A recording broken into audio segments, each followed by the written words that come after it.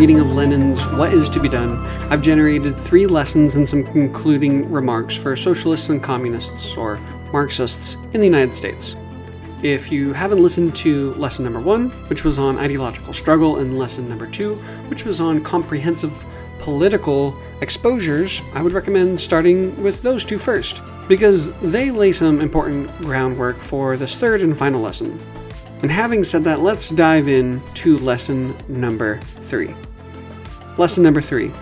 The victory of the masses assumes the development of a party of revolutionaries, not amateurs, and of Maoists, not other Marxists. Before saying anything about why the masses need a revolutionary party, I want to make it clear that revolutionary organizations cannot come to correct analyses, political lines, or programs without deep, real links with the masses. A mass line developed for a given situation is only made possible by great faith in, dependence upon, and relation to the people an organization is trying to organize.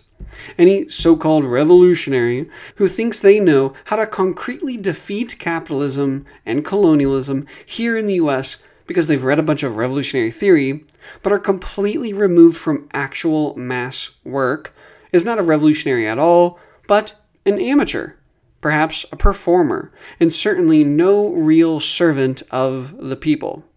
Correct ideas and programs can only be produced through mass work, guided by a mass line. And so, I'll return to this subject in the concluding episode of the series. But for more on this subject, check out our recent episode on the mass line, the bonus episode I did on the CPP's Document Mass Work, and the comprehension questions I'm about to share on Patreon this weekend that go along with the American Revolutionary Movements book on the mass line. Having said that, let's ask why the masses would even need an organization to lead and educate them in the first place. Because before we can investigate the difference between an organization of revolutionaries and an organization of amateurs, we need to fully grasp the necessity of the people having a party of their own at all. First, the masses of internally colonized nations and the working class here in the US need educated, because colonialism and capitalism can't just subdue the people by force alone. Colonial and capitalist rule depends upon the miseducation of the people.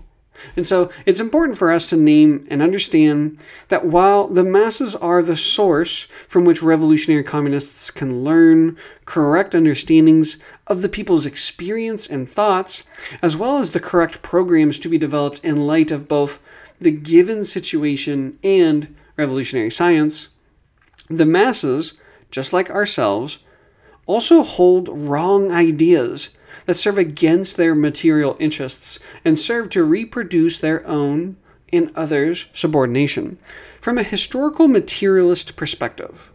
Because colonialism and capitalism systemically depend upon the miseducation of the people, and the ruling white capitalist class, in particular, funds and pursues the people's miseducation, it is essential that a party made up of revolutionaries overwhelmingly from the ranks of the people takes up the task of educating the masses.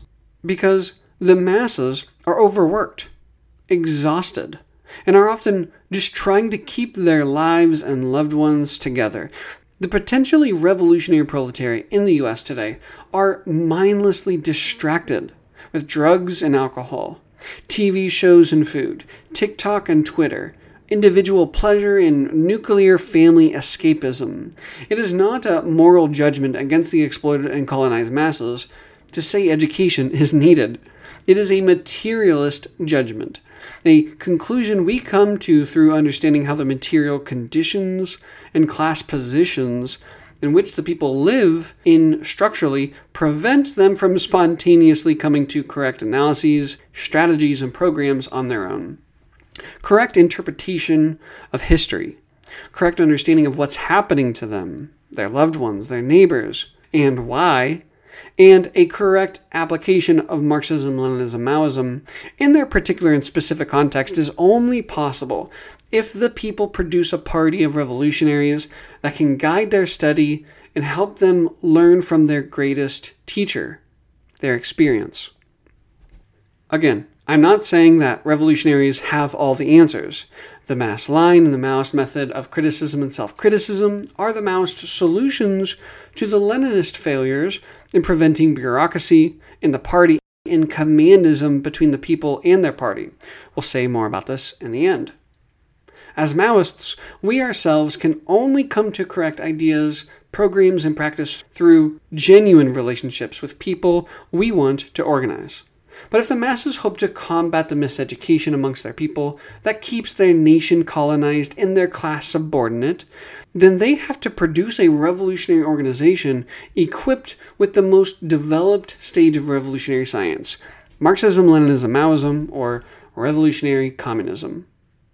Okay, so the masses need educated, but most importantly, mass struggle against colonialism, capitalism, and patriarchy, mass struggle for the socialist transition to communism and the decolonization of the world needs to be led. The people need leadership. They need their activity, their energy, their war, unified, guided, and directed. And this is true for the same reason we all need educated.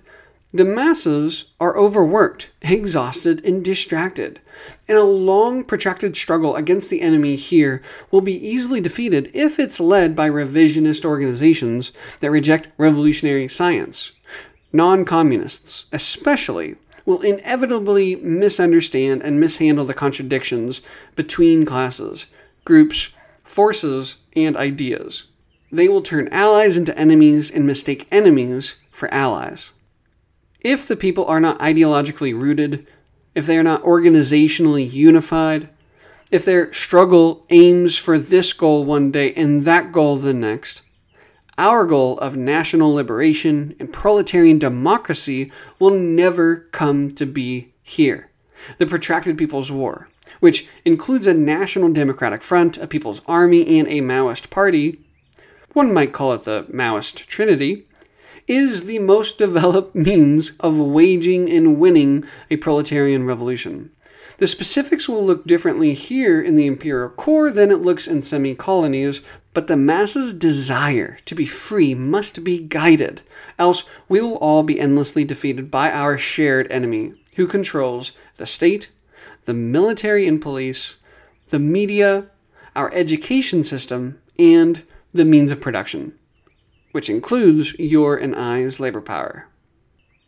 Lenin spends a good bit of time talking about the amateurishness of the young Marxists in Russia who, during the 1880s and 1890s, came to Marxism while at university. And to be clear, he's speaking of a movement that he himself was a part of. There is much he praises about this period of the movement, but he understood it as a less developed stage of the struggle, not because the conditions weren't ripe, as many economistic and legalist Marxists were arguing at the time, but because the people's movement was being guided by amateur organizers as opposed to professional revolutionaries. During this period of the communist movement in Russia, a good 20 to 30 years prior to the successful proletarian revolution in 1917, students were studying Marxism and organizing workers against bosses and state repression. It was an incredible time of awakening for the people and for the young Marxists. Yet, when the school year was over, students would return home, and the organizing would cease. It was temporary and informal, as opposed to an established effort. The workers themselves were also organized into separate circles, without any effort of unifying the circles into a larger, stronger struggle against not simply their individual bosses, but the feudal state. This left the consciousness and the proletarian character of the masses movement at a fairly elementary level. But Lenin makes it clear that this wasn't primarily the fault of the people. Rather, it was the fault of the young circles of organizers who trailed behind the spontaneous energy and initiative of the masses. Finally, a third characteristic of the young Marxists' amateurishness was their complete lack of secrecy. Every organizer was out in the open and above ground, and despite the militancy and determination of the workers and students, Their struggles were easily squelched by the Tsar and bourgeoisie with their most important weapon, the military. For example, say there are 5 or 30 or 100 Maoists in a local party branch somewhere here in the US. If everyone is out and open about their membership in the party and their participation in the work of the party, especially in seasons where mass activity is high and there are a lot of actions and strikes and protests and street fighting happening, then all the Democratic or Republican parties have to do is send their cops to kill the handful of Maoists, and the leadership of the movement is dead. Put a few bullets in a few heads, call them terrorists, and lock them up for life. If an organization does not take secrecy in the development of an underground and illegal apparatus seriously, then the work of the organization and the people's movement will remain weak, vulnerable, and unable to progress. The CPP, or the Communist Party of the Philippines, since its reconstitution after being wiped out in the 40s and 50s, is a great example for us on how to expand and consolidate a revolutionary communist organization in a protracted people's war without allowing the movement, its leadership, or its army to be wiped out with a few bombs and bullets. This is also a great lesson we can learn from the failure of the Black Panther Party. The Black Panther Party is the closest thing we've seen to a revolutionary party here in the US since the CPUSA in the 1920s and 30s. But while the primary reason for the dissolution of the Black Panthers in the early 80s was due to their failure to correctly comprehend and resolve the internal contradictions within the party, a few jail cells and bullets put the bulk of the Panthers' leadership out quick. And if someone were to want to develop a new revolutionary party in the United States, hypothetically speaking, this would be a costly failure you would want to avoid. And the last thing I'll say about amateurishness is that we could understand there to be both right and left amateur errors. Rightist amateurishness would be when communism is more a hobby, a social club, a badge of honor you wear to think you're more consciously developed than others. A rightist might even talk about the necessity of revolution, but they aren't militantly studying, struggling over the correctness or incorrectness of a line, summing up practice and developing a political line, or meaningfully participating in mass work. Leftist amateurishness, on the other hand, would be when you call yourself a revolutionary and so you tweet on Twitter all day about Maoism and share your 100th meme against revisionism, but don't actually do any real mass work. Left amateurishness might also be seen in a group's rejection of the development of a democratic front, their reduction of mass work to flyering about the revolution, or is when a gang of 10 in masks show up at the State House and shout something about a protracted people's war for their Instagram or blog. But counter to both rightist and leftist amateur hour, a true Maoist party in the US would be no joke. It would be carefully and exclusively filled with disciplined, tried, and tested revolutionaries. It would rigorously struggle over the correctness and incorrectness of analyses, programs, methods, and practices per our particular historical context, and would be utterly dependent upon real mass work in genuine relationship with the people the local cadre is attempting to organize. In the imperial core, a great bulk of party organization would need to remain underground, protected, and secret. And it's not that there should be 2 different parties. That would be a massive failure. But a democratic centralist structure is the only means to safeguard the People's Party and thus the leadership of the people's movement in the face of constant state repression.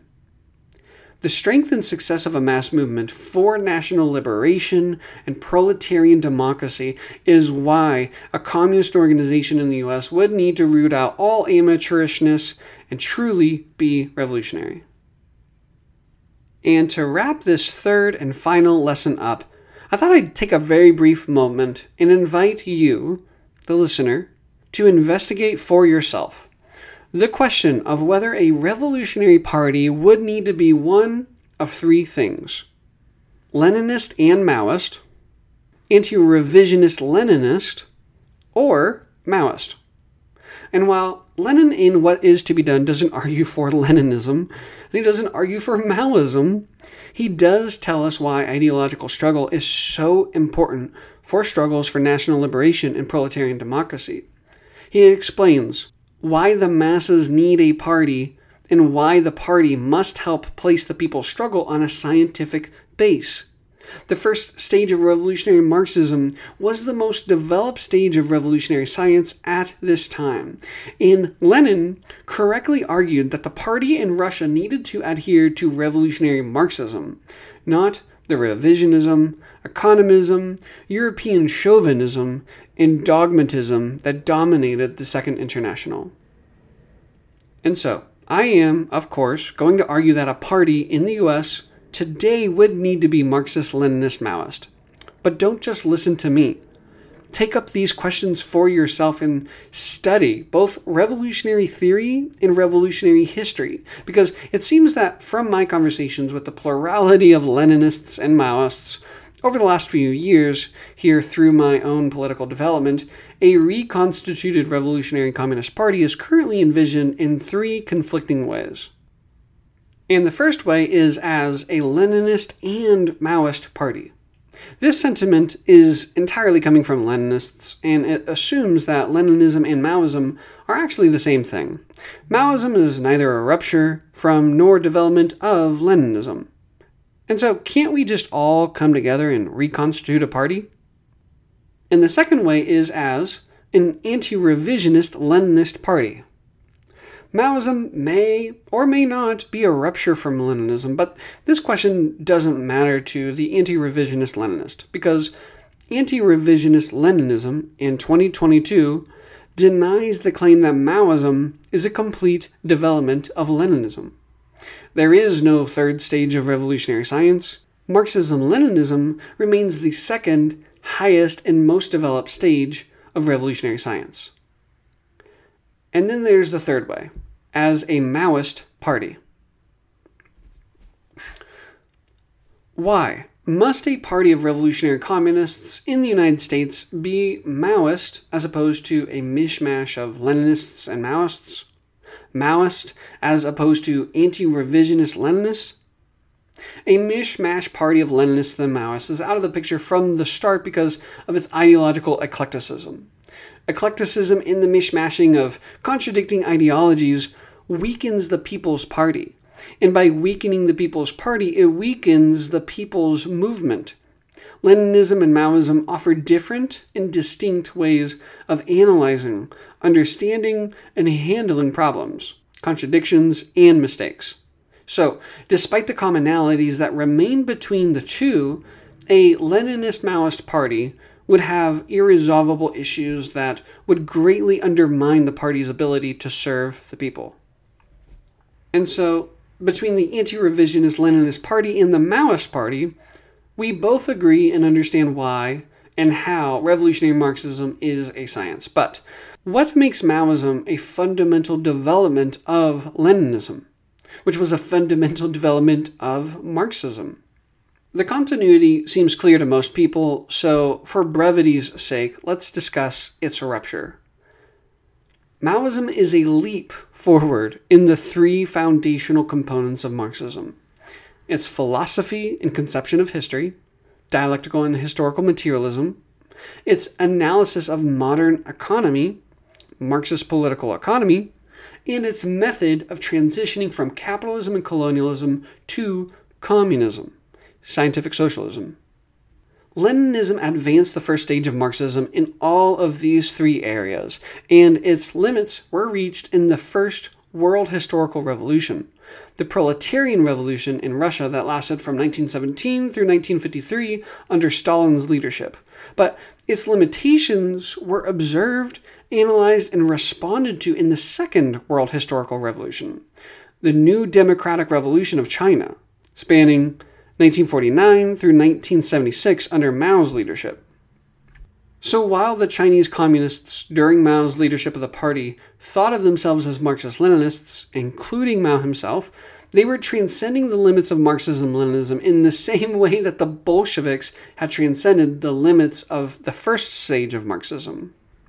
Here are just a few of the many ways in which Marxism-Leninism-Maoism has developed the three components of revolutionary science beyond the limits of Marxism-Leninism. And if you're interested in reading up on this, you can find 6 links to 3 essays and 3 books in the show notes. Maoism has developed dialectical and historical materialism with the theory or law of contradiction and the theory of knowledge. Mao's contributions on the dialectical nature of contradictions, the relation between internal and external contradictions, principal and secondary contradictions, and principal and secondary aspects of a particular contradiction speaks for itself.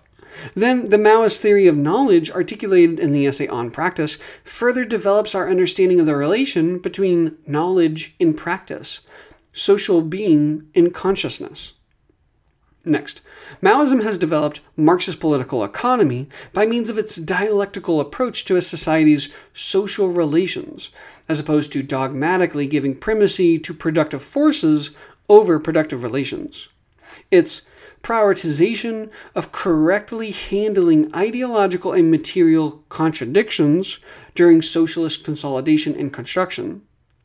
And finally, it's placing politics, as opposed to economics or pragmatic and immediate concerns, in command. And finally, Maoism has developed scientific socialism with its organizational methods of criticism and self-criticism and rectification campaigns. Its formalization of the mass line for the revolutionary struggle and the relationship between the masses and their party. Its lens of the two-line struggle in the party. Its means of revolution, the protracted People's War. Its conception of new democracy for colonies and semi-colonies. Its continuation of the revolution under the new democracy.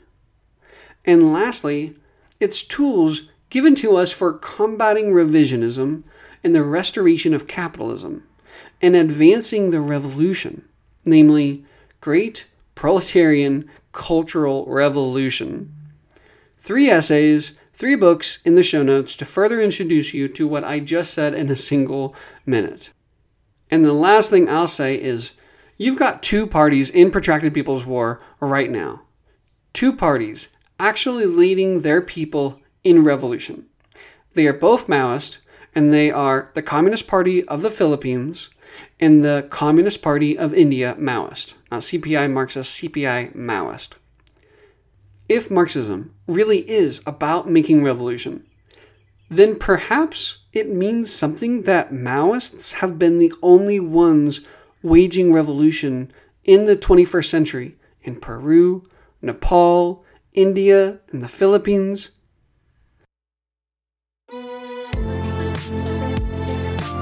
I hope you found this 3rd lesson, generated from my reading of Lenin's What Is to Be Done, pertinent, particularly for our situation in the US, and the concluding episode of the series on our principal task and some thoughts on mass work will be out in a few days. You will find a PDF of all 4 episodes in essay form on Patreon soon, and that's all I got. Thanks for listening. We'll talk soon.